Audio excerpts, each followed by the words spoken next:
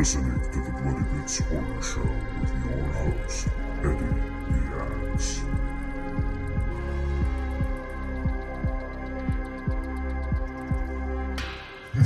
Hello and welcome to the Bloody Bits Horror Show. I am your host, Eddie the Axe Jefferson, and joining us this week, I have a very special guest, filmmaker Uwe Boll. How are you doing today, Mr. Boll? Good. I'm in Germany since July, so here it's now in evening time. But overall, I'm good in the shitty year 2020. Basically, I don't think anybody liked that year. No, what a shitstorm it's been, man. How Yeah. are you holding up during this whole pandemic that's been going on? Yeah, I mean, we were first in Vancouver, and in the beginning, I got my restaurant, what I had there, the Bauhaus restaurant, got evicted and closed, and there is a lawsuit pending, but the restaurant is basically history. So there was a very hard hit in the beginning of the year, like in March, directly in the first week of like the shutdown, basically. And then we also made the decision to relocate back to Germany in general. And we were able to travel then in July, beginning of July, back to Germany. So now the kids go here to school and stuff like this. So it was adjusting, of course. My wife is from Canada, so she had to or must learn German still, but she likes Germany. And it was the right move. Also in regards of me, I wanted to go back to movies, and I felt like making movies in a way, for me, it's easier to try to get the financing in Germany as in Canada, because I'm kind of well known here in a positive way, you know. So and that was really like, for me, I felt like let's go back and try now in the new world with streamers and Netflix and Amazon and so on to continue with something I thought it's basically over after Rampage 3. Yeah, so you're getting back into film. That's wonderful. Because I read a little bit that you had gotten into the restaurant industry. You had taken some time to travel around and hit, I think it was like over 100 Michelin star rated restaurants. Yeah, I'm a big foodie. Wherever I am, I try to find the great places. It's not always the Michelin star restaurants who are the best restaurants, and I actually cannot eat more as like one time a week, maybe, like the typical Michelin star 5-6 course meals. Yeah. So normally I just have one dish or maybe an appetizer, and I'm done. And this kind of restaurants, they don't offer this. So it's for me. But over the years, I went, I think, in around 100 of them. And if you are on the West Coast a lot, San Francisco, they have just amazing restaurants down there, Napa Valley, San Francisco. It's not too far from Vancouver to travel there. And in Europe, you have tons of them where you can drive. The distances here are way smaller, and I mean 5 hours with the car in Paris. I mean, now everything is impossible, but let's say in the normal world, if the pandemic is over, all that is way easier because Europe is kind of very easy to reach everything with a car in a way. Yeah, everything's a little closer together. Is there a specific type or style of cuisine that you find yourself you enjoy the most, or? No, I mean, if I had to pick, I would still pick Italian cuisine. There's always that question, like, what if you have to eat 1 year every day, kind of the same kind of cuisine? I think Italian is the best way to go. Because you can have just a little pasta, but they have also fish and meat dishes and stuff like this. And I don't know how many times in my life I ate spaghetti bolognese, but definitely more as 1,500 times. So the really high-end food, I think, is kind of an event, and you eat stuff you would maybe normally not eat, and you feel like, wow, how can they make a dish like this so different as I would cook it, as or Hmm. my mother cooked it or whatever. And that is the fascination I think in the high end cuisine. And but I have to say I had various times also bad experiences in super expensive high-end restaurants where you feel like it's just bullshit. It looks good, but it doesn't taste really adequate. That you think like, oh, that is great taste-wise, and that is the thing. It's learning by doing. I like Asian cuisine too. I love Thai food and like crispy duck dishes and stuff like this. I really like them, and I never was able so far in my life to travel to Asia. So I was never in Japan. I was in China one time because they wanted to open a restaurant, like my restaurant, like Bauhaus, and they wanted to basically pay it. But I recognized after the one trip that it's too far. It's just like it was like a 16 hours kind of flight. And I recognized like, I mean, how much money I can actually make with a restaurant, what would justify me flying once a month around the globe, basically. And I felt like it's Yeah. just bullshit. I'm not doing it. It's like if I would have somebody who would live there, then it's different. But if you actually responsible for the quality of the Right. of the food and stuff. Exactly. Because otherwise you're just putting your name on an inferior product. Yes, and then you don't know what actually happens there. And I felt also like going there to the markets that the kind of food, like we did high-end German food. So in Bauhaus you could get a Wiener Schnitzel, but you could also eat a five-course tasting menu if you want. But we had a lot of German rustic cuisine made in a very good way, big beef roasts and stuff like this. And in China, the meat, for example, tastes totally different. And you really would have to basically import or find an importer for meat, what would be, of course, way more expensive. Yeah. So it's like, and then the Chinese, they're also not like, of course you have super rich Chinese, but in the mass market they don't have the same amount of money as people in North America, and so they will be not willing to spend like $50 for a dinner. And that would be for them. You would have very, very small amount of guests if you don't have there something for like $20 for everybody. And that was the import prices of like basically flying all this stuff in, what you need to make the food there. It was not really worth it. And as I said, the travel was very hard, and I'm not the big flying fan. It's not I'm not, even if I travel a lot in my life, it's not that I'm excited to go for 12 hours in an airplane.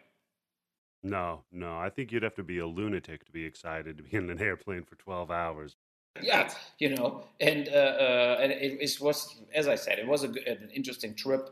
But also that thing where they wanted to build Bauhaus is still not open. It was kind of a holiday paradise thing with the name was Ocean Flower Island, an artificial island. They built it. And so I was there 2.5 years ago, and now it's still not open.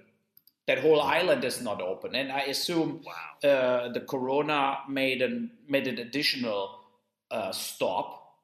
So where and then the second question would be like, okay, now we have that exclusive island with tons of hotels, but how long it will take, even in China, before you can fill up that island? Like that takes maybe 4 or 5 years, where you have half empty restaurants.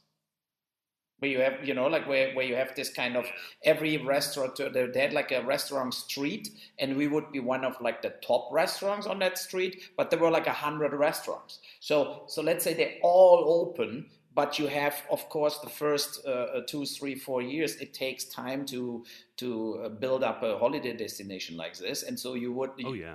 and then you have a big fight under the restaurateurs, who gets the few guests who are actually walking down the street.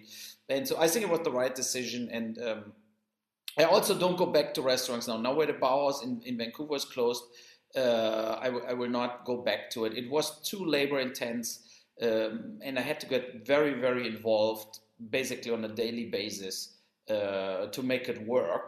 And that was also something I thought it's different. I thought I had a good chef, you have a good manager, and the thing is going, but it's not.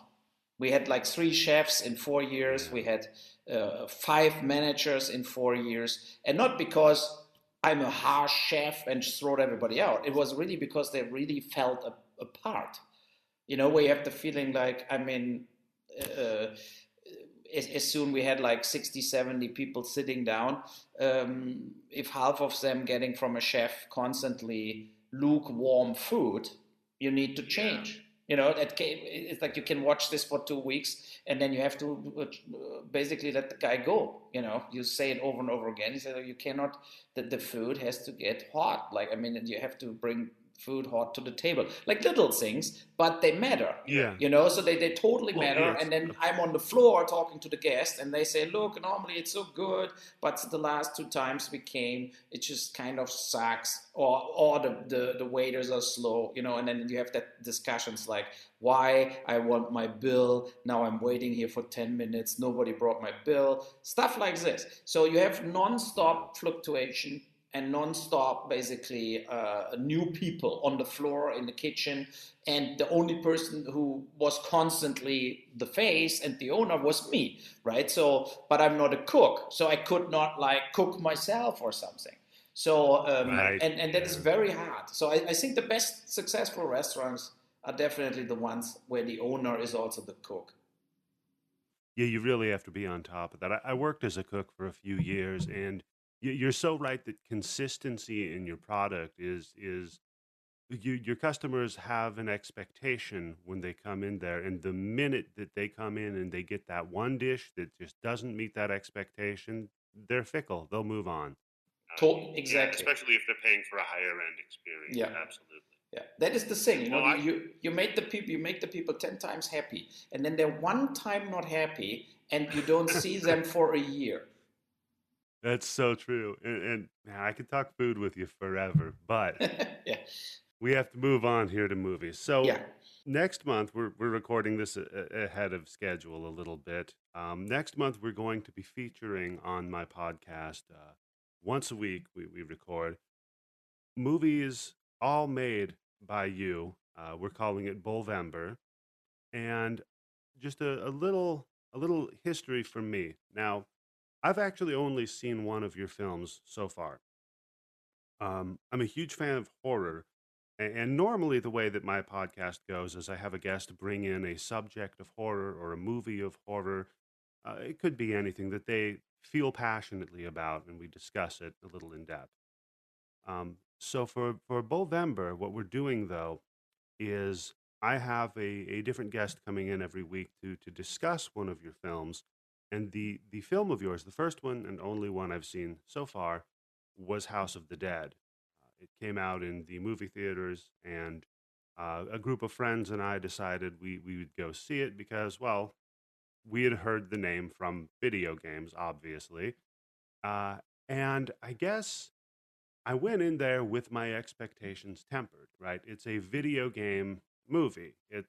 You're not going in there to see The Shining, or something that has necessarily a lot of story behind it. It's a light gun shooting game movie. So while I can say I did not necessarily, it wasn't one of my favorite horror movies for sure. I then I didn't feel the need to go on the internet and start screaming about it. But it seems like everybody else did. And it's funny, I heard an interview with you where you said, look, Michael Bay makes these bullshit movies like Transformers, and no one goes after him. And in all honesty, I tried to watch that first Transformers movie, and I had to shut it off within 10 minutes. I cannot say that about House of the Dead. I sat through the entire movie, no problem. So I guess my first question to you uh, is, why do you think they came after you and not some of these other filmmakers? Why did they give them a pass? Yeah, I mean, the real phenomenon started almost after, because I did Alone in the Dark next. And I think that pushed them completely over the edge, you know. But I felt that they, in a way, judged me um, really, when you see House of the Dead today, for example, I used Mhm. in some editing techniques also some material from the video game. I used the Matrix setup. Then I had like a slow-mo, like a turntable where the camera is basically on a table and it rolls around the actors. I did a lot of Yeah. technical advanced things for that time, for 2003. And if you do all of this today, the people say, "Oh, state of the art," right? So that Hmm. there would be like, "Oh, cool, he uses animation in it." At that point, whatever I did something. It looks like wrong for whoever watched it, and the I heard also voices like, "I really love Alone in the House of the Dead" or whatever, but they were not the voices out there in the press. They were not the people writing about it, and they were just hammering it on me, and it never stopped.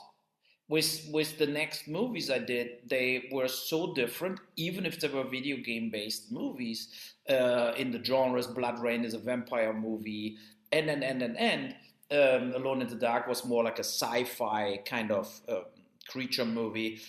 Yeah. But whatever I did, I got the same reviews for like 5 years straight. And I feel that is very, very unjustified. And it's like they jumped on me. But it could be also that I didn't had a Hollywood support network. What some Yeah. of that directors have, right? They know each other. They live in LA. They have an agent, manager, attorney, PR group. They're all working with them. And so the journalists a lot of times are a little more careful with them because they know, oh, if Mm. I bash this guy, I'm not getting invited to press screenings anymore whatsoever. This kind of protection I never had till today, and I think some people felt then strong to bash me, to really go after me, and that is the thing. It's like, yeah, uh, hard to see what to say about it. Like now, 15 years later, basically. But it was really like 5 6 years where. Whatever I did, I got exactly the same review, and I had also the feeling that people wrote reviews without even watching the movies. Yeah, yeah. I completely got that feeling because I also watched. I mean, it's your classic stereotype of somebody in his basement with bad posters on the wall behind him, screaming into a webcam about how your movie is the worst thing ever committed to film, and you get the sense that they're trying to one up each other and vie for this attention, even though they might, like you said, have not even seen that movie. I wonder what that impulse is. What's that desire, do you think, in a person to just try to tear something apart for no reason? No, but it's also a lot of times it's jealousy. Mm, And for example, one of my big enemies was Harry Knowles. okay. You know, who at that point, I mean, I was a few times in Austin, Texas, at the Alamo Film Fest with the movies, Hmm. and he was one of the big Austin, of course, reviewers. And whatever I did, also he bashed it into the ground. And we had a few times where, I mean, he was almost always in a wheelchair. He was extremely big, where like couldn't run and couldn't walk anymore, basically.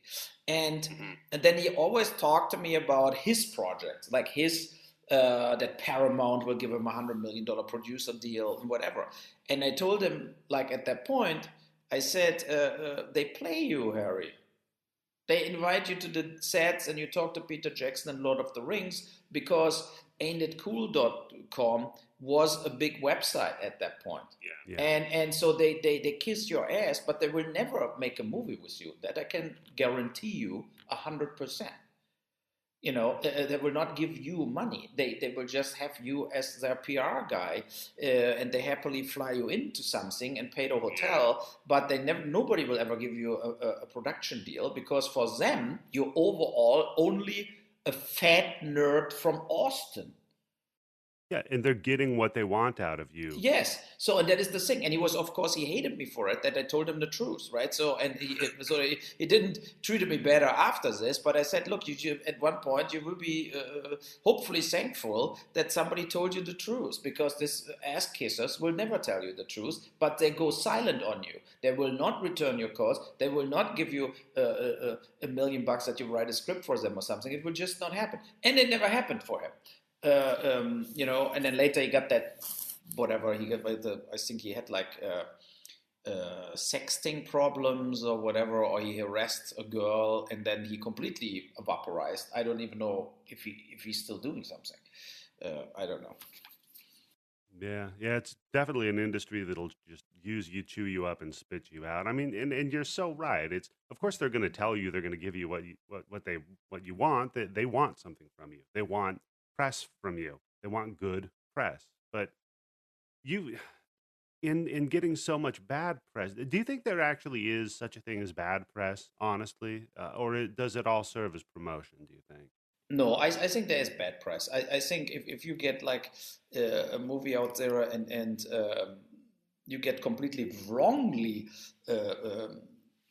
trashed, where you read things and you think this guy never even watched the film. He just had the press notes and wrote the synopsis and then wrote another Uwe Boll disaster, blah, blah, blah. That had a bad effect, because there are people reading reviews or listening to it and think, okay, I maybe wanted to go, but now I'm not going. And so I think it hurt the business definitely. But on the other hand, as you said, like, I got like in kind of infamous famous, like where most of the people in the industry or film fans, they know the name Uwe Boll, and I don't think they would if not that 5 years of mayhem happened with the Raspberry Awards, with me boxing the reviewers, the critics in the boxing ring, and all that stuff. So sometimes I used it also to make PR, to get attention. Absolutely, that was my fallback, or my the way I tried to turn it a little around, also in my favor, or that people at least talking about the movie. And in the end, if you get like invited to an MTV TV show where they trash you, but you are in the TV show and they show a few clips of your movie, it's better as to not be invited, and they don't even mention that your movie exists. Right. And that's the thing, I think, where they kind of messed up is I've seen some of these, events, and we'll get to the boxing match in a minute, but it seems like for a lot of other people in the industry, getting so abused by the press, a lot of other people aren't really, I guess, comfortable being the bad guy is a way to look at it. And instead they'll be like your Harry Knowles, who'll just kiss your ass and suck up to you and try to get what they want through those means. But it seemed like your approach was a much more genuine approach, and that you just kind of attacked everybody back. And I think, do you think like part of that also aggravated them and pissed them off further? Like maybe you were a little too strong and came on a little too strong for them? Absolutely, because they also, that is what I learned also in the film industry, not only with the reviewers or critics. It's the same with the film studios, with the agent, the managers. They want basically that you're more the sensible, sensitive, arty guy who they can pamper or pamper up, or in a way like they build him up, they make him. you know. Right. And if you are in a totally different situation, um, in that case, me basically also based on my upbringing or whatever, I just don't take shit from anybody. You know, it's like Right. it's like totally against my nature to bend over backwards that people like me, or So I never had. What is, by the way, an interesting thing is, like, when I talk to my crew people, like people I made a lot of movies with, they said also, like, everybody who works with you loves you. Yeah. You know, they said nobody, the actors, the crew, because you're not like bullshitting. You just make your thing. You do movies like a teamwork, and anybody can talk to me on set. Anybody, like, I'm totally open for things, and I'm confident enough to even listen to a PA if like a production assistant, if he has a great comment on something, and say, "Oh, you forgot something," So it's like, it's not like, "Oh, you cannot talk to him." Like, I mean, if you, I saw Brian Singer working one time when we shot Alone in the Dark. He shot like Yeah. the X-Men stuff, and he was like, the people were not even allowed to talk to him. Yeah. And I felt, what, that You is so wonder. BS, that is so bullshit. And because that makes people feel also this kind of what we see a lot in the film industry now, with all that scandals the last few years coming out, including Brian Singer's scandal, is Some of the worst, yeah. absolutely that they feel they can do everything and never get punished because they're above everybody. And that is, I despite that. I hate that, like this kind of uh, Napoleon complex, and but then there are actually not the little sensitive artists. In reality, No. they know exactly they're shuffling in millions and millions of dollars. They don't care about the people they put the money up, because they go nonstop over budget, and don't care about anything. Especially with the X-Men, it was a completely shit show with him a lot of times, not even on Yeah. set. And but they're still getting movie after movie after movie. And I don't know how many people told me like 15 years ago that Harvey Weinstein is a rapist. All that actresses say, "Oh my God, he tried, as soon as I was alone with him in the elevator, he grabbed my tits." Stuff like this. It told me 15 Right. years ago, and that you feel how many people would known about Harvey Weinstein, for example. A lot, a lot. He should went to jail like 10 years earlier. Or he should got like whatever really badly beaten up by other people, but they were all in a way in bed with him, not only the woman but also the man, in a way that he made the career for them. So Yeah. Yeah. I mean, yeah. if he's making money, they're going to insulate and protect him, and that's one of the things about the industry that I absolutely despise. You're so correct in it. It's such a den of serpents that they deal in shadows. You know what I mean? The idea of, I'm the aloof artist and creative type that's completely unapproachable. Yeah, that gives you this illusion that you're much more intelligent than you really are, but it also allows you to do things undercover. It's classic misdirection. Pay attention to this hand, while really over here we're taking your money and churning out garbage like those X-Men movies. Precisely. It's, Yeah. man, No, that is, I 100% agree. And I felt when I read that book about, I mean, Stanley Kubrick did some amazing films, right? I mean, The Shining is one of yes. my favorite films, and Clockwork Orange of all times. But Mhm. when you, I mean, Eyes Wide Shut, not. So No. it was just like, and I had the feeling, with time go by, he kind of lost his shit. And then you read that there was that book from one of his assistants or producer friends, whatever, who said, like, on Ice White Shut, why he was sometimes shooting like the same shot 100 times, was also because he completely had no clue what to do next. So this kind of like, So but when I'm done here, what are we doing next? So I basically have to go to the hotel first to actually find out what we can shoot next. So this kind of like being not super prepared, being not the like everything what Stanley Kubrick is, every shot is art or whatever. It's also completely bullshit. And film is not like painting. If you're a painter, you're a painter. It's you alone and the color and the canvas, and you cannot hide behind something. It's like you can paint or not, right? So, but as a filmmaker, you have so many possibilities to basically get credit for things they are not yours. Like, look at all the Michael Bay stuff. The great CGI, he's basically has nothing to do with it. So and if you take and if you take the CGI out, like the $60 million per movie he spends on CGI, then you have only silly, idiotic dialogue, no character development, and you give a shit about every single person in his movies. And I think that is it's sad, but of course he made a lot of money, and he made the studios a lot of money with his completely stupid popcorn films, but he would be never a great filmmaker. Mm-hmm. It's as pretentious as that Michelin star dish where all they do is lean on the very expensive ingredients, and there's no substance. They're not doing anything challenging. Yeah.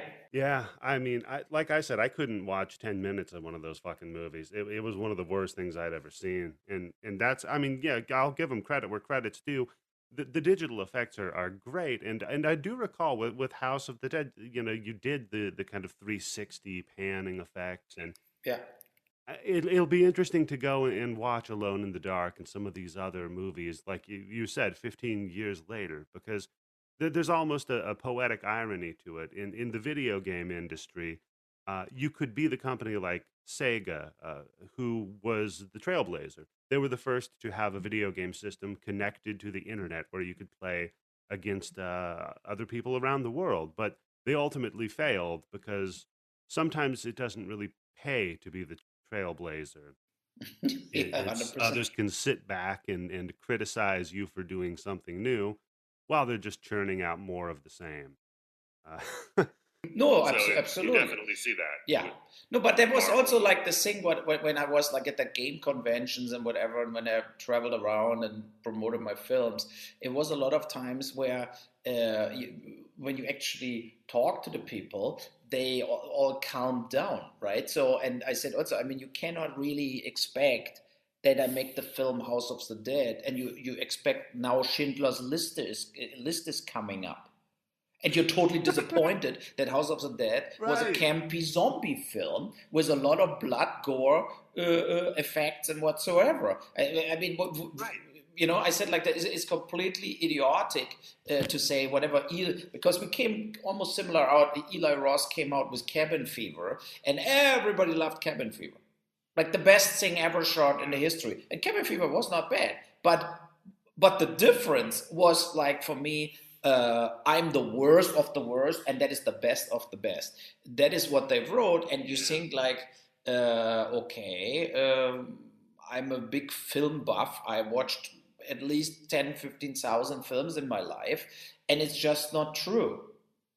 But Cabin Fever is okay, but there were tons of better horror films done. And House of the Dead is basically also okay because I tried at least to bring that overdrive shoot and kill situation, what you have exactly when you play House of the Dead. I bring that to the screen, and I did this. So and that is the thing. What I felt like that is so wrong, So there is a good article. The only defending guy at that point was Art Ettinger in New York. He had the magazine Ultraviolent.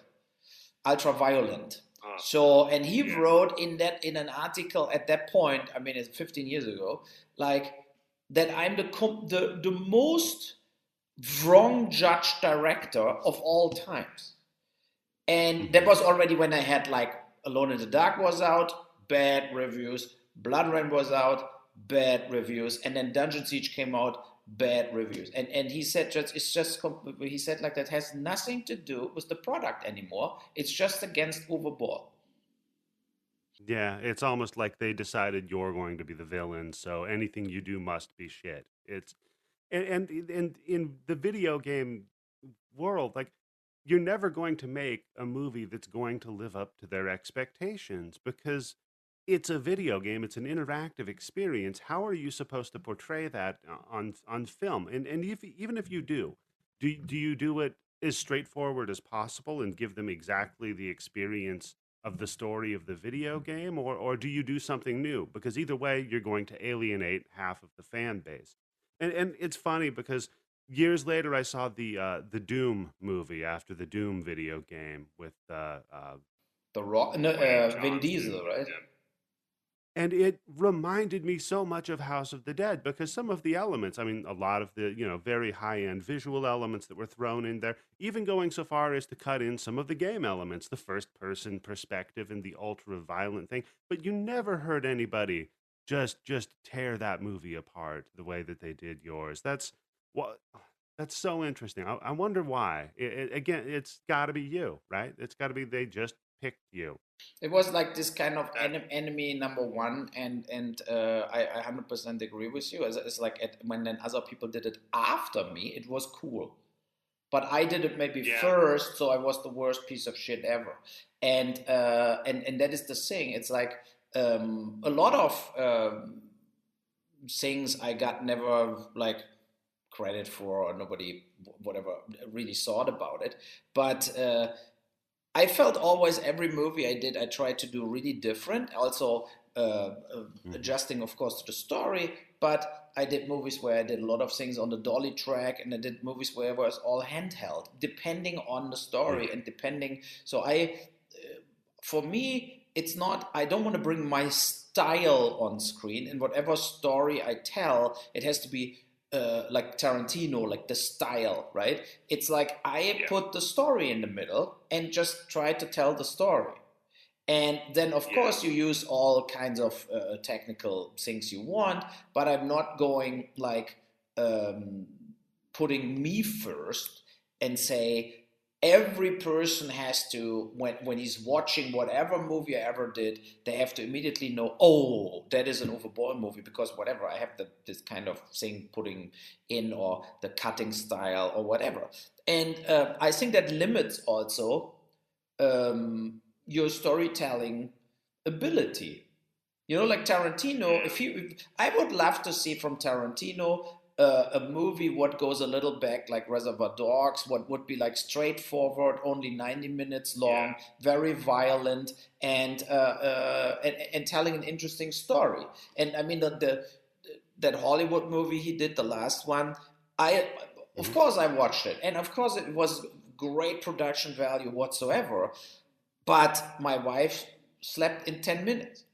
You know, I mean, nothing happened. That was just like talk and talk and talk. And then you have in the end like that 4 minutes massacre where what is almost a comedian, but because it's so overdrive with the dog and Yeah. by, it's like typical in a way the Tarantino thing.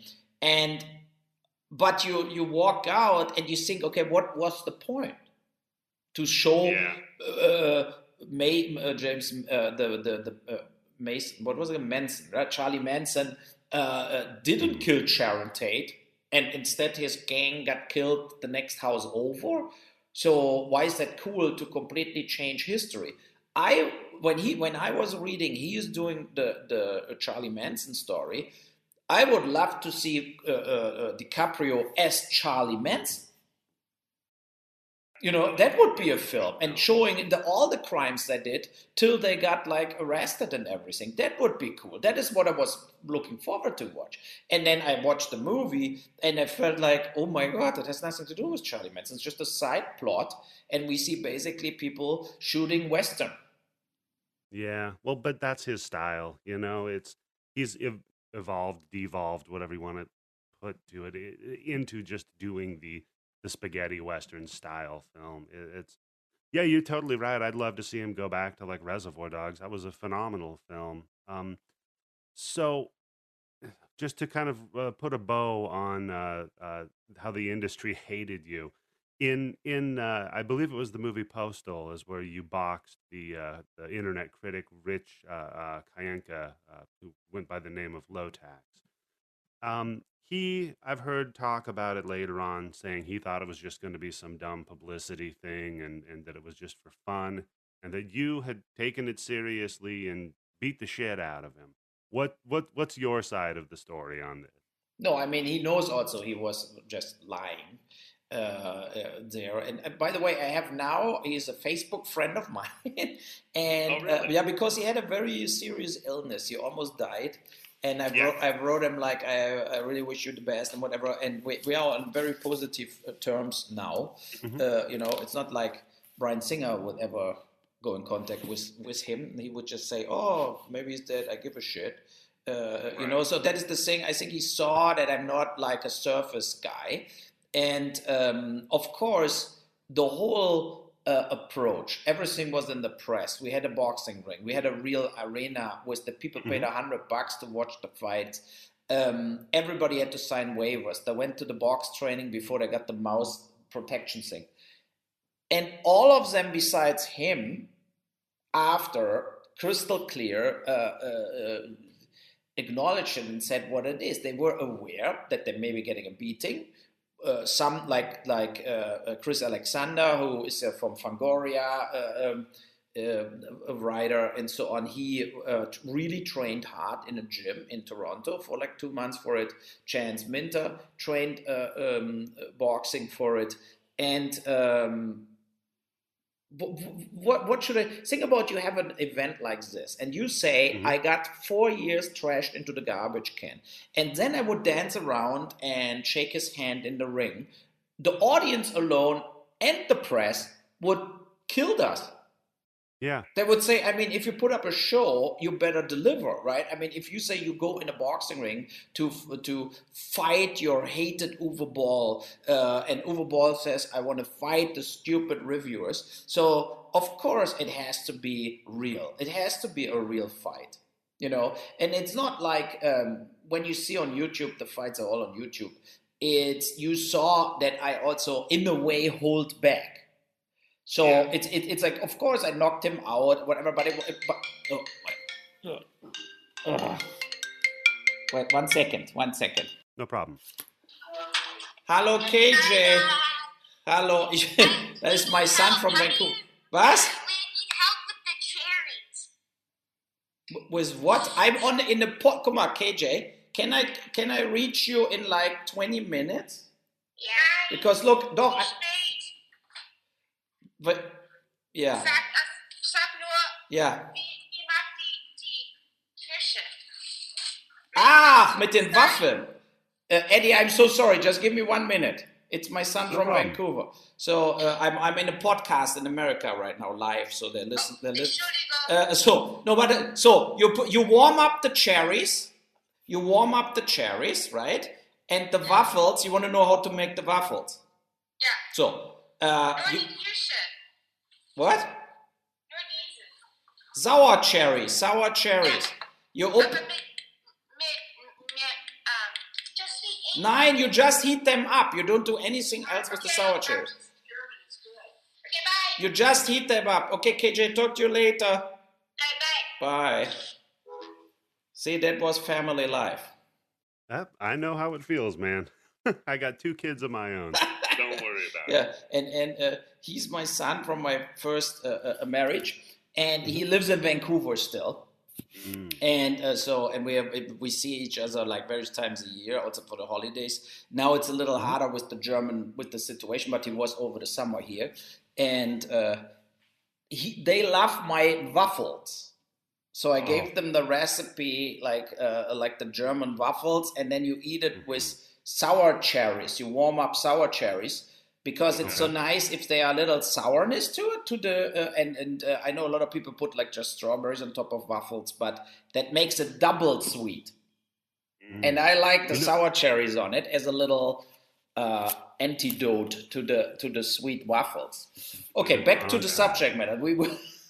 No, no problem. Yeah, I was just going to say actually, one of my favorite dishes involving waffles is chicken and waffles. Have you tried that? yeah, I love that too. But then you do the dough Oh, different, right? So it's not the classical yes. super sweet waffle. A Yeah, little more savory, but you still go with a little maple syrup and hot sauce yeah, on the chicken. Wonderful. yeah. Sorry, go on.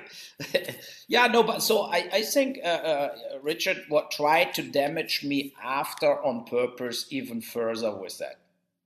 Hmm. And I don't think, of course, the people that hated me, they happily believed him, but it didn't make any sense. Yeah, I think between him having so I know a little bit about him, and I know he had a degenerative disc disorder in his neck. I think going through that, as well as he's actually had some people come forward and make some allegations against him as being an abuser, and I can't confirm or deny that, but maybe some of those things kind of gave him a little different perspective on life, and maybe that's why he's been a little more friendly with you now, because I remember he went out very very strongly against you, and basically called you a bully. But the thing is, you were being bullied for 4 years. Like I would be angry too. I would come out swinging as well. But and Yeah, I no, get that it. is the thing. It's like, how can they really think that I fly them up to Vancouver and pay them a Hmm. ticket and a hotel, and then I basically eat with them a sandwich and say, and now you got a free trip on my cost, and you fly back and nothing happened. That is Hmm. idiotic. Yeah, yeah. No one would respect you if you No, did that. so it had to be done the way it was done. Of course, after it, every single film festival on the planet invited me, but only if I do a boxing fight there. And that I made clear that that was a statement in an event, and it's not Yeah, like I'm touring now around like a wrestler. yeah. You're Um, not some freak show. yeah, Yeah. exactly. So that I had to cut that off them totally. But I mean, it's what coming back to the very early points we made. It's like uh, um, it's a lot of jealousy in it, and there are a lot of film critics. They think they would make the better movies. Hmm. And and then now I think in times like today, where you can actually shoot movies very cheap, if with the equipment, even with your cell phone, you can Yeah. shoot 4K stuff. So it's like really possible that you try yourself out, even producing, making maybe a short film at least. Yeah, yeah, exactly. You walk a mile in somebody else's shoes Yeah, when you're being so critical, yeah. perhaps. It would be So, fair for them to show, okay, I can do this. And that was another thing. What a lot of lies were like that my movies were just amateurish and super cheap. And I'm like Ed Wood. But also this is, I always said it's unfair to Ed Wood because I mean Ed Wood really had no money to make any film, yeah. and so he tried to. In Germany we say you try to make out of shit gold, yeah. Hmm. So but my movies are basically that is just not true. Like if you see my movies, they're all technical, well made, Hmm. uh, with crews. They worked on 50 Hollywood films. It's not that my CGI team, my sound guy, my sound mixer, my Yeah. camera guy, my special effects guy, the guy, the armorers, and the people that do the explosions. Everybody on my movies is doing A-list features for a long time, and so that means also that in the moment they work with Uwe Boll, they all turn into film students who have no clue what they're doing. It's just idiotic, Yeah. and it's also not existing. I mean, when you watch all my movies, they're all technical, well made, and so DTS, Dolby mixed, and everything. I mean, it's unfair to say it's crappy amateurish stuff, but there were a lot of people that were just feeding on me, and they know that maybe from the readers of their articles, only half of them actually watched the movie from me, and the other half will just believe them, and carry the name around. Uwe Boll is the worst ever. So that was really like that. What was going on, you know? Yeah, yeah, that makes sense. So, I guess to start wrapping up here, I just have a few questions about film and movies in general. First of all, would you consider yourself to be a fan of the horror genre? Yes, I mean, my the early times where I started watching movies in the movie theaters when I was like 14, 15, there was really the big time of horror. There was Mm. the first Halloween and Freddy Krueger, Friday the 13th, Mother's Day, The Man Eater. All that stuff was that the 80s Hmm. basically. And I watched them all. And I was sneaking in a movie theater. I was not 18, so I faked my my school ID from I made out of the 1965. What is my birth year? I made a 3 out of it. So I was 2 years older in that thing. And so I watched a lot of things very early on, and um, it was just like almost like is it it's so scary. I love it, you know. So I grew up with this kind of horror films, and I'm a big fan of a lot of the horror films, like Rosemary's Baby, of course, The Shining, this kind of the body snatchers, you know, like a lot of like the not only horror but horror thriller kind of mixed product too. Yeah, And then of course the Dawn of the Dead and the Romero stuff came uh, like a hammer into our world. I yeah, will never yeah. forget that. It was like in the news here they showed like a is that allowed? Can a movie like this be shown in the news? And I was right away completely fascinated and said like, oh my god, I have to watch that movie. Of course, Um, yeah. They told you not to, so you have to. yeah, totally. You know, Yeah. and so yes, but I'm not a big fan after a while anymore. To be honest, I didn't really like the Blair Witch Project. I think it was not scary at all, and I Hmm. totally couldn't get it why that was so successful. And then that 150,000 uh, you know, like 150,000 movies done like this. Like the camera is basically, you see people running and screaming, but they film themselves Yeah, with their own cell phone camera, and it's like a just total. Cloverfield Yeah, or you know, it's yeah, so many amateurish films, and a lot of people who had no money tried to enter the business with it, but it was redundant and redundant and redundant. Let's go camping in the woods, and then what is that noise? But they just don't ever deliver. They never delivered real action or action sequences, bloody action sequences, and um, the real horror film I did was Seed. hmm So that movie is really like a serial murder, um, unbelievable brutal movie I did, and I did that also as a reaction to all this kind of Eli Roth stuff and whatever to show like I can make a very very dark, ultra violent serial murder horror movie, and I think with Seed I completely delivered that, and it's a very like a head gets hammered away slowly from him, like a 5 minutes scene in one shot, very expensive to do with CGI, with the dummy and so on, where you really have a woman tied up and you never cut, and he hammers the head away. And I think it's an amazing scene, of course. A lot of my friends thought I'm a pervert, but I said no, it's an amazing scene because we really technical made it in a way that it's like really disturbing, and Yeah. you know, and I think it's important also if you do horror you also have to at one point deliver, Yeah.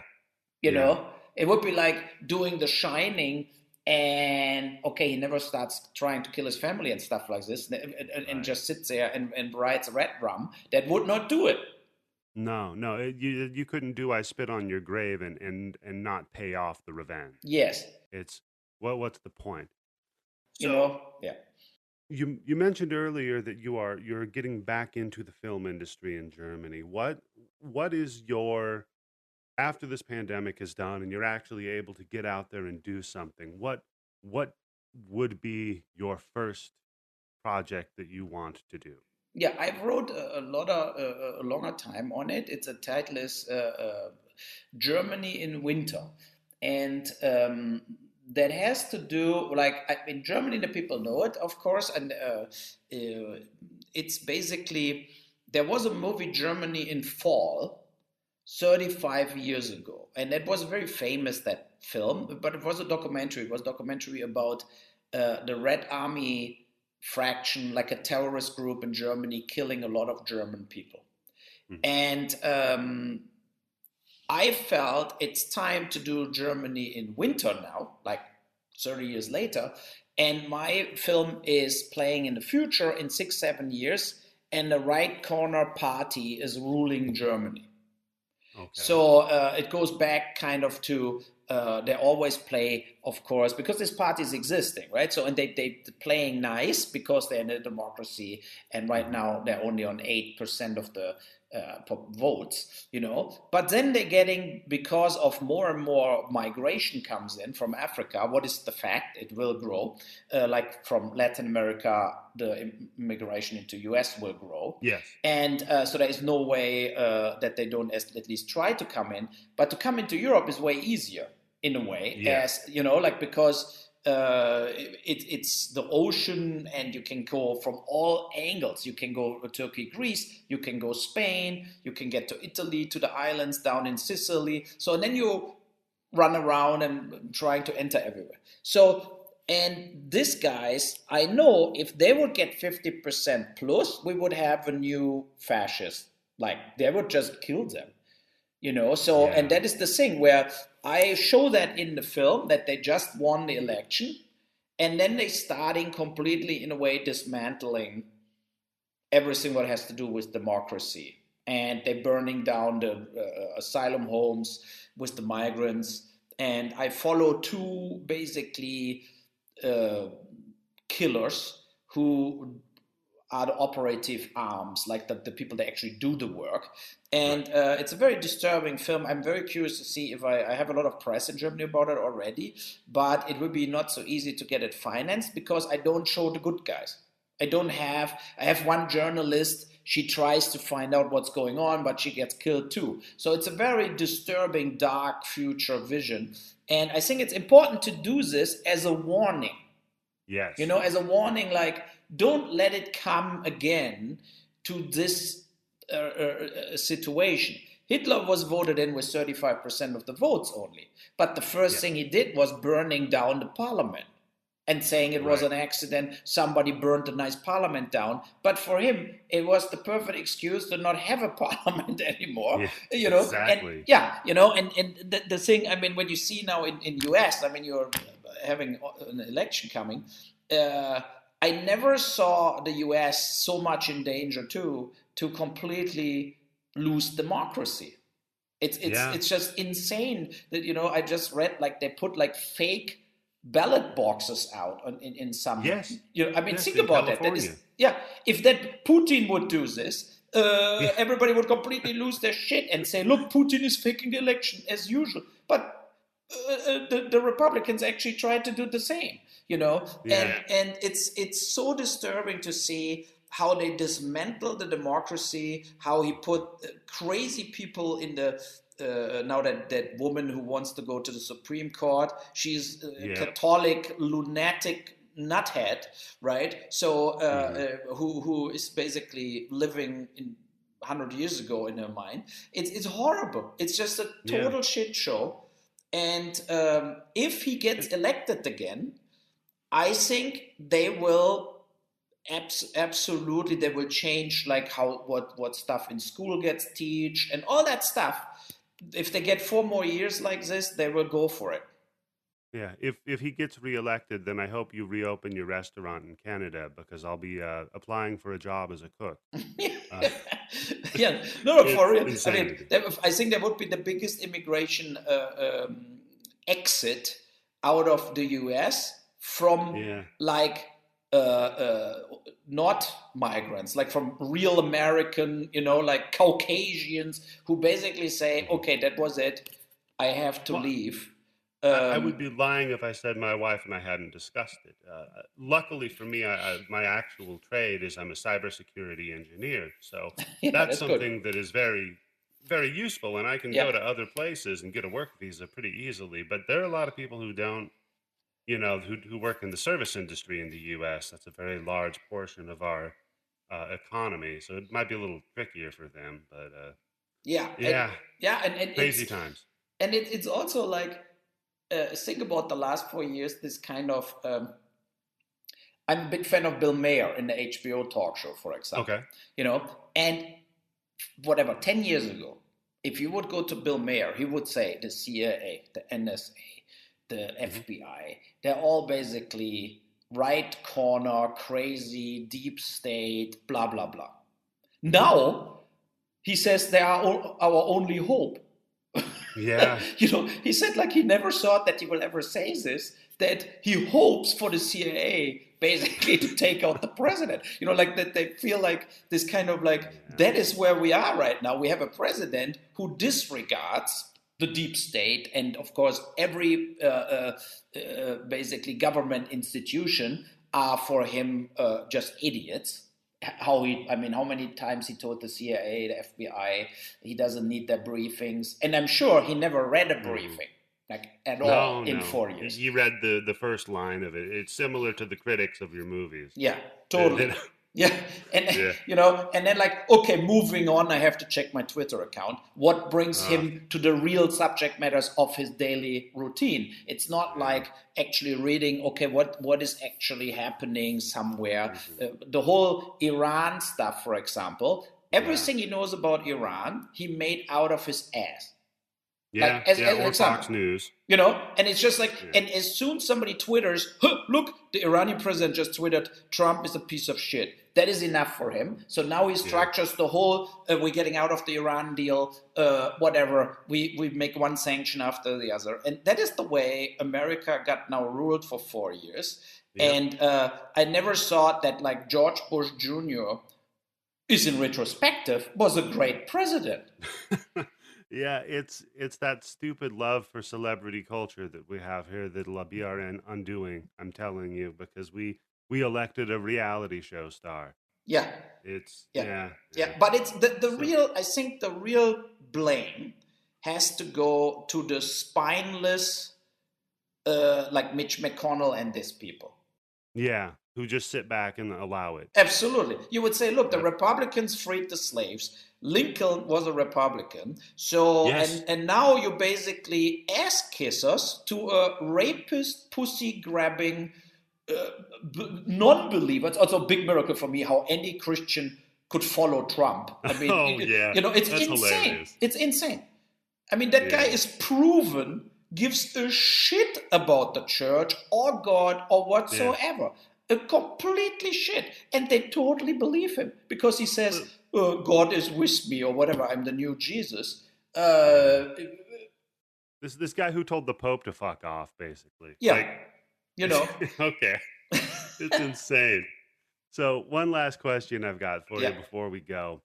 What do you think is more important in choosing your path, your profession, filmmaking or restaurateuring? Do you think passion is more important or talent? I mean, totally without talent, it cannot work, whatever you do. Right? So, but of course, is passion, I think, is the most important thing. And there was you remember the movie Mr. Universe with Arnold Schwarzenegger from Bob Rafelson, right? And in that movie was a line I actually wrote, and I put it up on top of my bed, where he said like, whatever, it doesn't really matter what you do in life, but what you do, you have to do with your full heart. Like, and that was a log line for me, from a little town in Germany with no context to the film industry, to say, I want to make movies, and I made 32.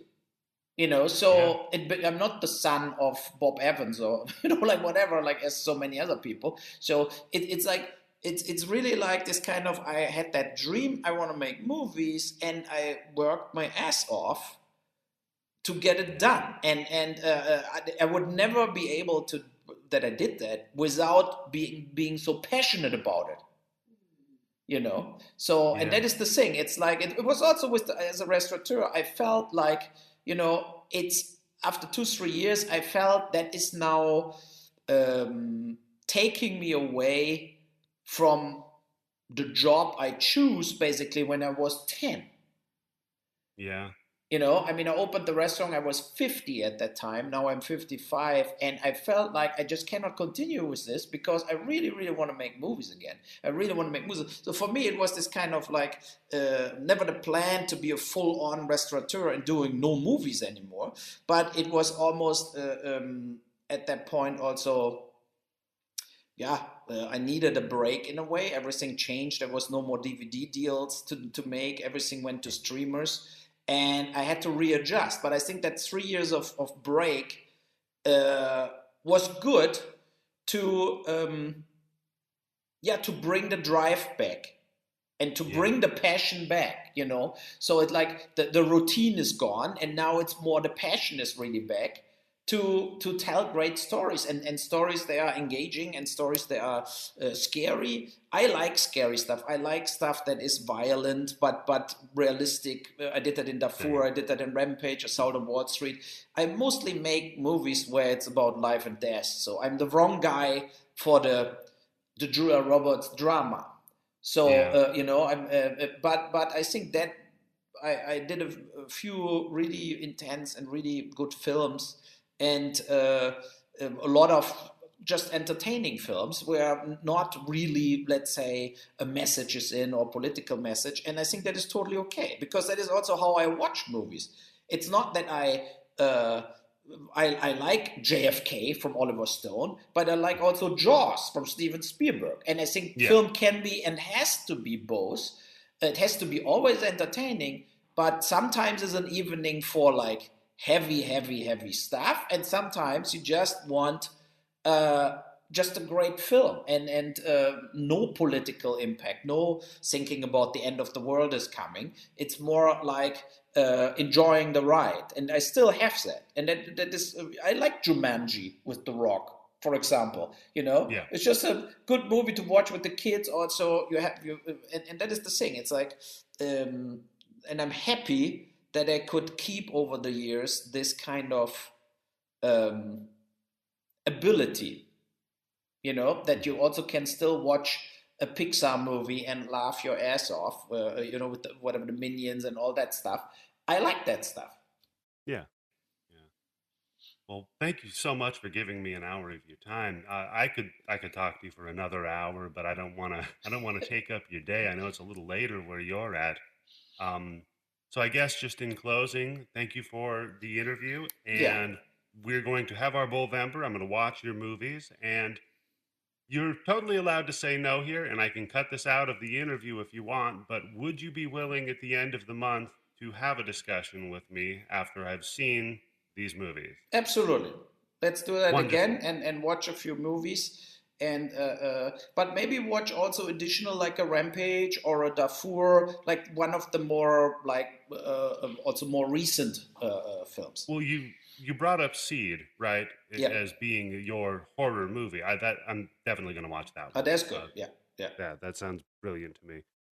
Perfect. All right. Well, thank you for joining us with the Bloody Bits Horror Show, and this is how I end it. Thanks so much.